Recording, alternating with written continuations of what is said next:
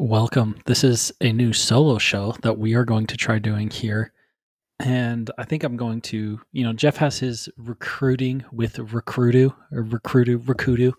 And I think we're going to call this the GFB Express. And this is an homage and a blatantly ripped off name from Bean Mace and Mitch Harper, who, while we all know and love them as the founders of the Cougar Center podcast, which was at one point one of the top 10 or 20 college football podcasts on all of Apple, they also, for a little while, were doing the CFB Express, where they decided to broaden out a little bit and get beyond the Cougardom and talk about college football at large. And so, as Jeff and I are trying to kind of expand what we are doing here and provide more off-season content, I'm going to do a weekly or maybe bi-weekly, kind of anything there's a story that is more CFB adjacent at large, but not necessarily related to BYU, to try to do like a quick 15 to 20 minute express episode giving you the rundown on things. And we kind of ended up here because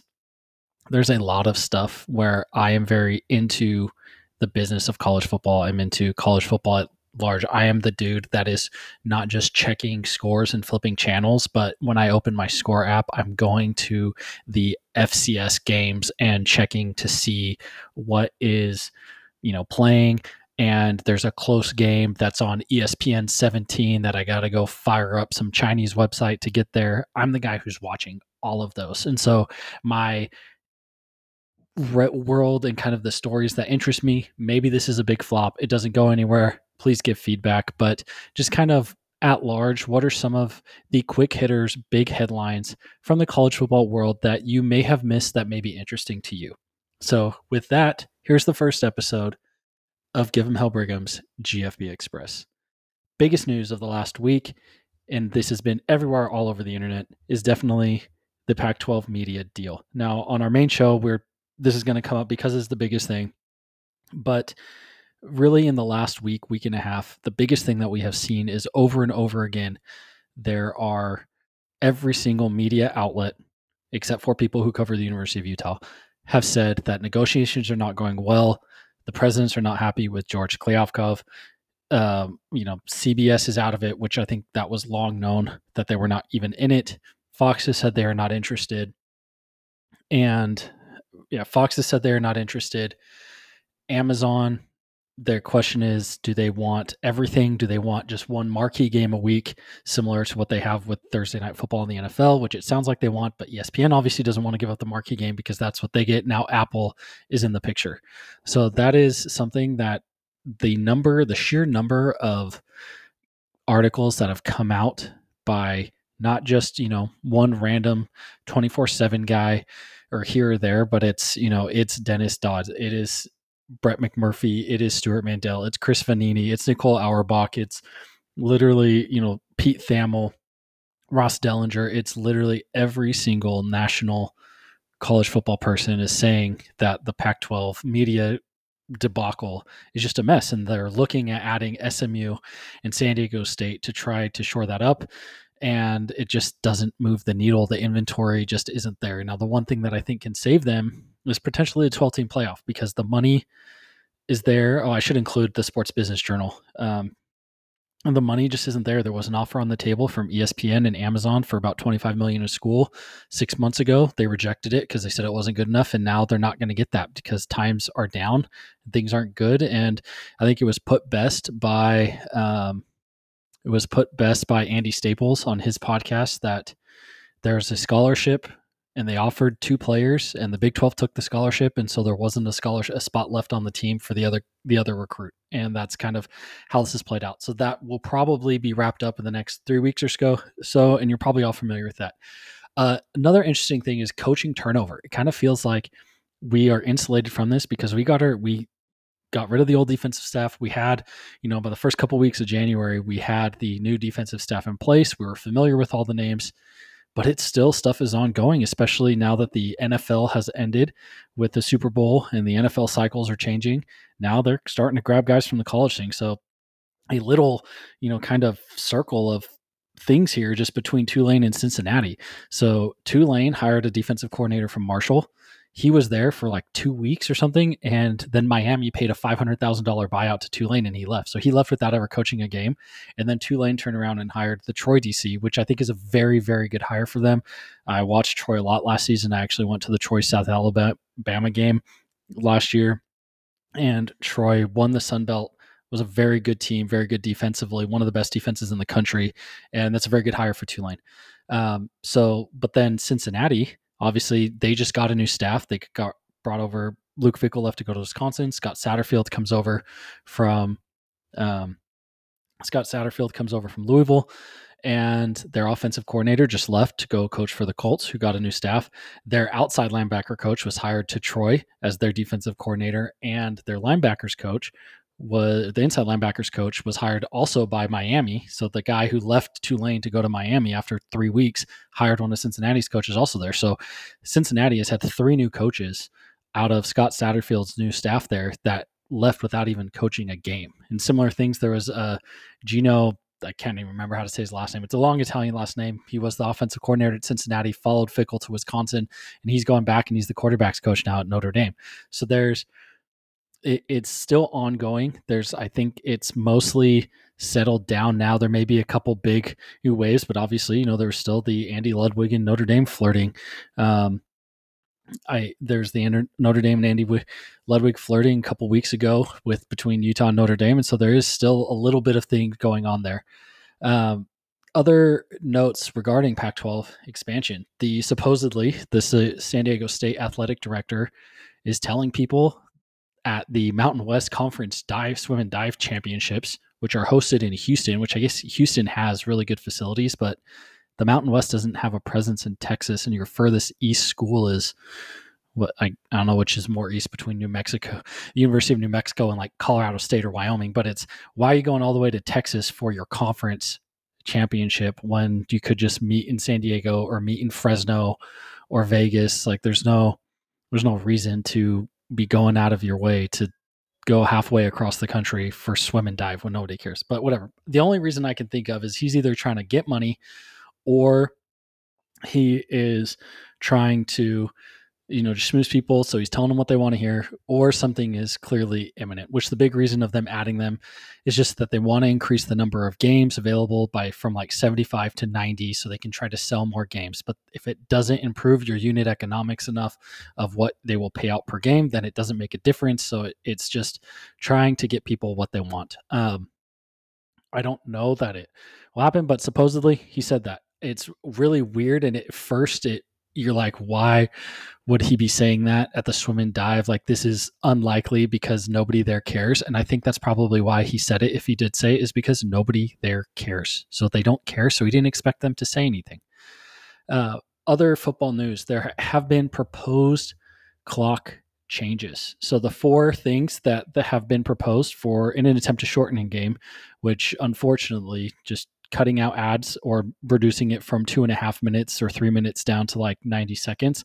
Can't do that because that costs money. Although we could just do a lot more. TVs are big enough now. Zoom out, shrink the game for one play, run a little ad on the side. Nobody cares. But the clock changes, prohibiting consecutive timeouts. So really you cannot ice kickers and call back-to-back timeouts. I think that everyone agrees on this. This is annoying. And if you can't figure it out in one timeout, then you just deserve to get screwed. Like, you deserve to lose that whatever is about to happen next. Don't worry about it. No longer extending the first and third quarter for an untimed down. So currently, if on the last play of the first quarter or the third quarter, if there's like a defensive holding or something that's going to cause you to replay the down, then you would have one untimed down. And before you switch, they're going to get rid of that and only change at halftime or the end of the game. Well, obviously the end of the game makes sense. And then halftime, you're changing position also makes sense. I think that, honestly, I thought that was already the rule because that situation is so rare, which again goes back to these aren't going to actually make a difference. The clock will continue to run after an offense gains a first down, except the inside 2 minutes of half. So obviously big difference between NFL and college. College spots the ball. Like, the clock stops while the chains are moved in college, does not do that in the NFL. They're saying, let's do that, except for inside the last 2 minutes of the half. I'm fine with this. Take it or leave it. I really don't think it's going to shave off that much because as teams are going tempo, they are already getting up to the line and you're maybe on every first down picking up 4 or 5 seconds. So really going to give it's not really going to change that much because it doesn't take that long to spot the ball on a first down, because the action is everyone's already pretty close to it. So it's at most going to do 5 or 10 seconds, which, yes, that adds up over the course of the game. But, in a game when you have, if you have 20 first downs and it takes 5 seconds each, that's only a little over a minute and a half. It's probably going to be 2 minutes of game time per team of a running clock out of 4 hours. That doesn't move the needle at all. And then the last one, clock will continue to run after an incomplete pass once the ball is spotted for play. So this would be basically an incomplete pass is treated the same way a first down is now, where once they spot the ball, blow the whistle that you're allowed to start play, then the clock would start again. This one is gaining less support because it's so drastic. I don't think, unless you have a ton of incomplete passes, and this again would also be, except for inside the last 2 minutes of each half, similar to the clock running while the chains are moved. I don't think this makes that big of a difference because a lot of times, and maybe people don't realize this, that it was like 2012, 2013, they changed the rule that the clock ran. Like they already do this for running the ball out of bounds now. And so if you run out of bounds, it stops the clock until the ball is set again, unless you are inside the last 2 minutes of the half. And then when you run out of bounds, it actually stops the clock, which is the only time during the game that you actually pay attention to the clock is inside the last 2 minutes when it becomes a factor. Otherwise, it just is the way it is. So people are more up in arms about this. I really don't think it's that big of a deal. And with more and more teams running a spread type offense, running an air raid type offense where they are going for high percentage things and you have quarterbacks routinely completing 70-75% of their passes, I don't think this is a big deal. It's again going to maybe shave off a little bit of time, but it's, you maybe are talking collectively about this, all of this, you may be shaving off 1, possibly 2 drives per game, and from each team, and so maybe 2 or 3 drives total per game, which isn't going to be very much in terms of real time, because it's going to shave maybe 10 minutes max off of what the game otherwise would be, because collectively as the clock is running, you're taking off this, the real time is while the clock is running. If you shave off 7 minutes, it's going to shorten your broadcast by 7 minutes in one commercial. So you cut 10 minutes off of your game time. It's just not going to make a difference. And I bet you what is going to happen is they will somehow find a way that they will shave this off and then they will increase the commercials by 15 seconds. And so most of that gets eaten up and you end up in the same spot. So those are changes. Last thing, the XFL started last weekend. Viewership was way down compared to 2020. And I think a large part of that is just because of how the NFL playoffs are handled. ESPN gets the wild card. Everything else is on Fox or CBS. And the previous iteration in 2020 of the XFL was on Fox. Fox is not involved with the XFL this go around because Fox is the actual owner of the USFL, which is not starting up until April. So with the XFL, they started the week after the Super Bowl trying to kind of piggyback and keep things going, similar to how they did in 2020, except for in 2020, the Super Bowl was on Fox. The Super Bowl is on Fox. Most of the playoffs are on Fox. So they're constantly, during the height of the playoff season, constantly advertising that the XFL is coming soon. The XFL is coming soon. But this go around, none of that was there. So nobody was watching football on ESPN for the last month. And so leading into, it's like, if you were watching basketball, if you were watching college basketball, if you're watching Sports Center, then you would see on ESPN, oh, the XFL is coming. Okay, it's going to be on ABC and ESPN, whatever.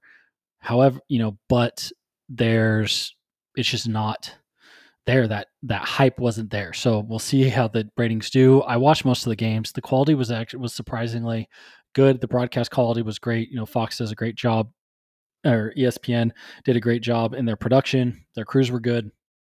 The quarterback play was decent, which my biggest thing is I think these spring leagues are always going to struggle because there's not even 32 good enough quarterbacks to be great NFL starters. So getting down to this level, I think the drop off at quarterback is proportionally much larger than the drop off at, say, defensive end or wide receiver, where there's a lot of guys who are fast and can catch the ball, but there's not enough guys who can process and make accurate throws fast enough. And so the quarterbacks are 20% worse, but or 25% worse, but the receivers are only 5% worse and the DBs are only 5% worse. So it just makes it hard to have good quality play, is my opinion. Um, so that's why it is just, I added this in here, and it is BYU adjacent. Tomasi Laulile, he had a pick six. So in the very first game, it was like the second score of the season, scored the first defensive touchdown of the league, and he had a pick six. It's very reminiscent of his scoop and score that he had versus Utah State in 2015 up in Logan. And so that was awesome to see. And then T-John Karoma is also starting. So good for him. T-John's looking great. You know, T-John was out of football for a while. He was on the strength and conditioning staff at Tulsa for a bit as a grad assistant. And, you know, he's back in trying to get back into the swing of things. So watch this weekend. Both of them will be playing, and Jeff and I will be recording later in our normal episode of GHB. But for now, this is the first episode of the GFB Express.